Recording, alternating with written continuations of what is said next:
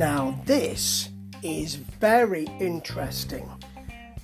NJPW Strong, huge endorsement in one of their wrestlers, a younger wrestler in this week's episode of Strong.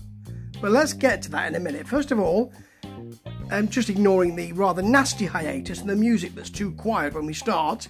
And Ruholt, Morris, English, whatever it's called, and Kozlov having to cover, which they do very well actually. This is a full hall, crowd are really into it.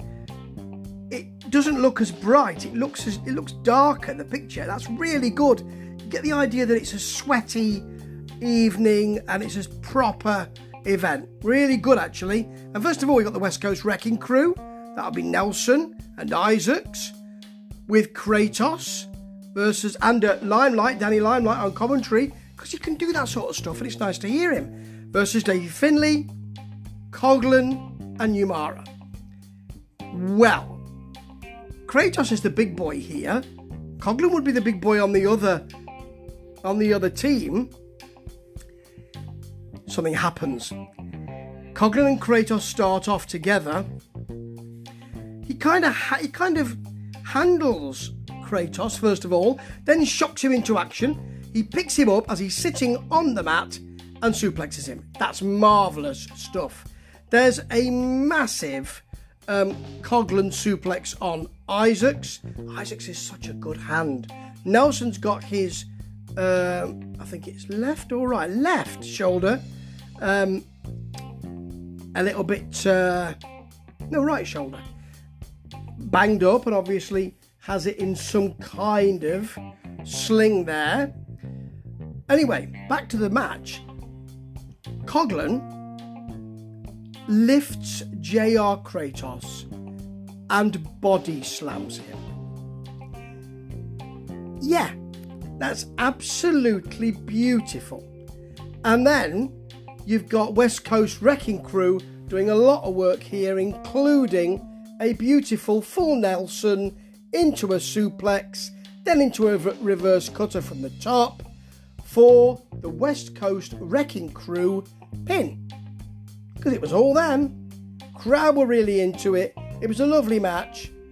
Ruholt told us that the tension was literally boiling over. It isn't though, is it? It's not literally boiling over. That would be something different. And then there are chants as JR Kratos goes of "fuck you, Kratos," and he comes back and gives them 2 fingers. Yes, double middle digits. That was a really good match to start with. And when you look at Phantasmo and Juice Robinson up next, love Phantasmo, never really sold on Juice. I always think if you've got to say, hey, look at me, I'm crazy, you're not really. That sometimes doesn't ring true. There were some exceptions that proved the rule, and Macho Man Randy Savage was one of them. He was an extraordinary personality who dressed like it. Robinson looks more and more like Macho Man Randy Savage. He's even got the hair, and that's not ideal for him, I suspect. Anyway, it's an odd spot earlier on where Juice sort of buckles on his leg and speaks to the ref as if to say, that's it, that's me, done. Then he comes back as he was before with 2 atomic drops. It's weird. Phantasmo is great at all this kind of Bullet Club nastiness, including a dual shot, a back scratch, and then 2 cartwheels to another back rake, and then walking the ropes, and really, walking them for ages, just so we can get another back rake. It's lovely. Then into a nipple twist, and Robinson has to hit him with a rather large forearm to get free. That's really nice, actually. Some of the other stuff here, really nice. Phantasmo Frankensteiner. He's got a lovely splash. He hangs there for so long. Pretty much like the elbow drop from Mr. Savage. He gets a very long 2 for that. Then he's able to hit the Styles Clash. Bullet Club fan, Bullet Club ex-member for another very long 2. There is a ref bump, but it's not egregious. It doesn't last for too long, really. Because during that time, and it wasn't as if he did it on purpose, the ref was in the wrong place at the wrong time, Phantasmo takes the opportunity to get a punch right to the twig and the berries. I think he got both. And then Phantasmo goes for the kick, and Juice Robinson kind of swats it away, which is doesn't look ideal, but then hits the Pulp Friction, which is really the kill switch, for another long 2. Doesn't work, so he hits the Lariat, which knocks Phantasmo inside out, and then the HHB, which is a package power slam for the pin. PPP, package power slam for the pin. A great, lovely looking move, and that was a pretty good match. Loads of energy, no quarter given, great moves. Phantasmo was able to do his heel stuff. Juice was able to say, "Look at me, I'm weird." And yeah, into something else that's great. Buddy Murphy, now Buddy Matthews, coming to NJPW. We're going to have the next main event, 13th of November. Is it called something for the Valley? Can't remember. Anyway, looking forward to it. And Buddy will be there. Great. Now, this is your main event. Something extraordinary happened in this. It's Clark Connors and Ren Narita, young guns versus TJP and Ospreay, older established guns. Now, United Empire, you would expect that they would dominate here. That's not the case. Earlier on, TJP has Ren Narita in a head scissors, sits down, celebrates it, "Look at me!" Ren Narita reverses it and then hits the leg lock, and TJP gets to the ropes.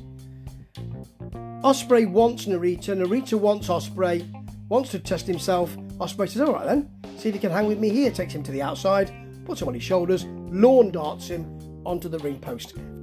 Into the ring post. That is lovely. And then there's a great, brutal TJP Dragon Screw on Connors. You really get to see it close up. Good torque on it. Connors comes back with a massive pounce on Ospreay. And then there is a great Narita huge overhead throw and a half Nelson suplex into the Brainbuster. All on Ospreay for all 2 counts. So you get 2 long 2 counts for that. Something's happening here. But Ospreay takes control again with a handspring tilt-a-whirl kick and one of those fists to the back of the head. And you think this is the end. It must be the end. They hit a lovely neck breaker and knees double move. And you think this is it. It's got to be. But then TJP and Narita are in.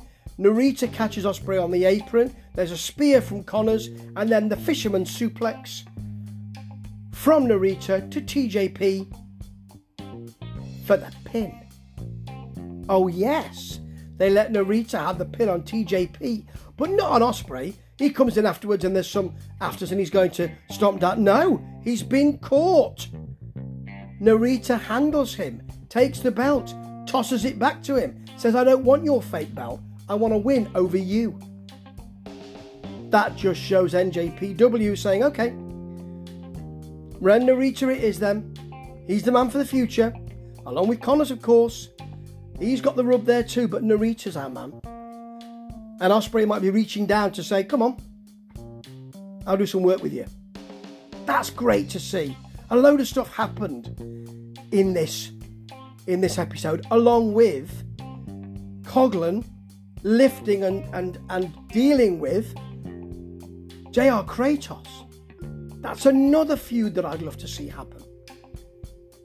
NJPW do this so well, and they've segued to having the crowd so brilliantly. It just adds extra stuff, and it adds a bit of a freestyle, a bit of a frenetic feel, a bit of a big fight feel. That's what was lacking. The wrestling's still there, but it just seems a bit dirtier, a bit grittier, a bit grimier, and I love that. I know you do too.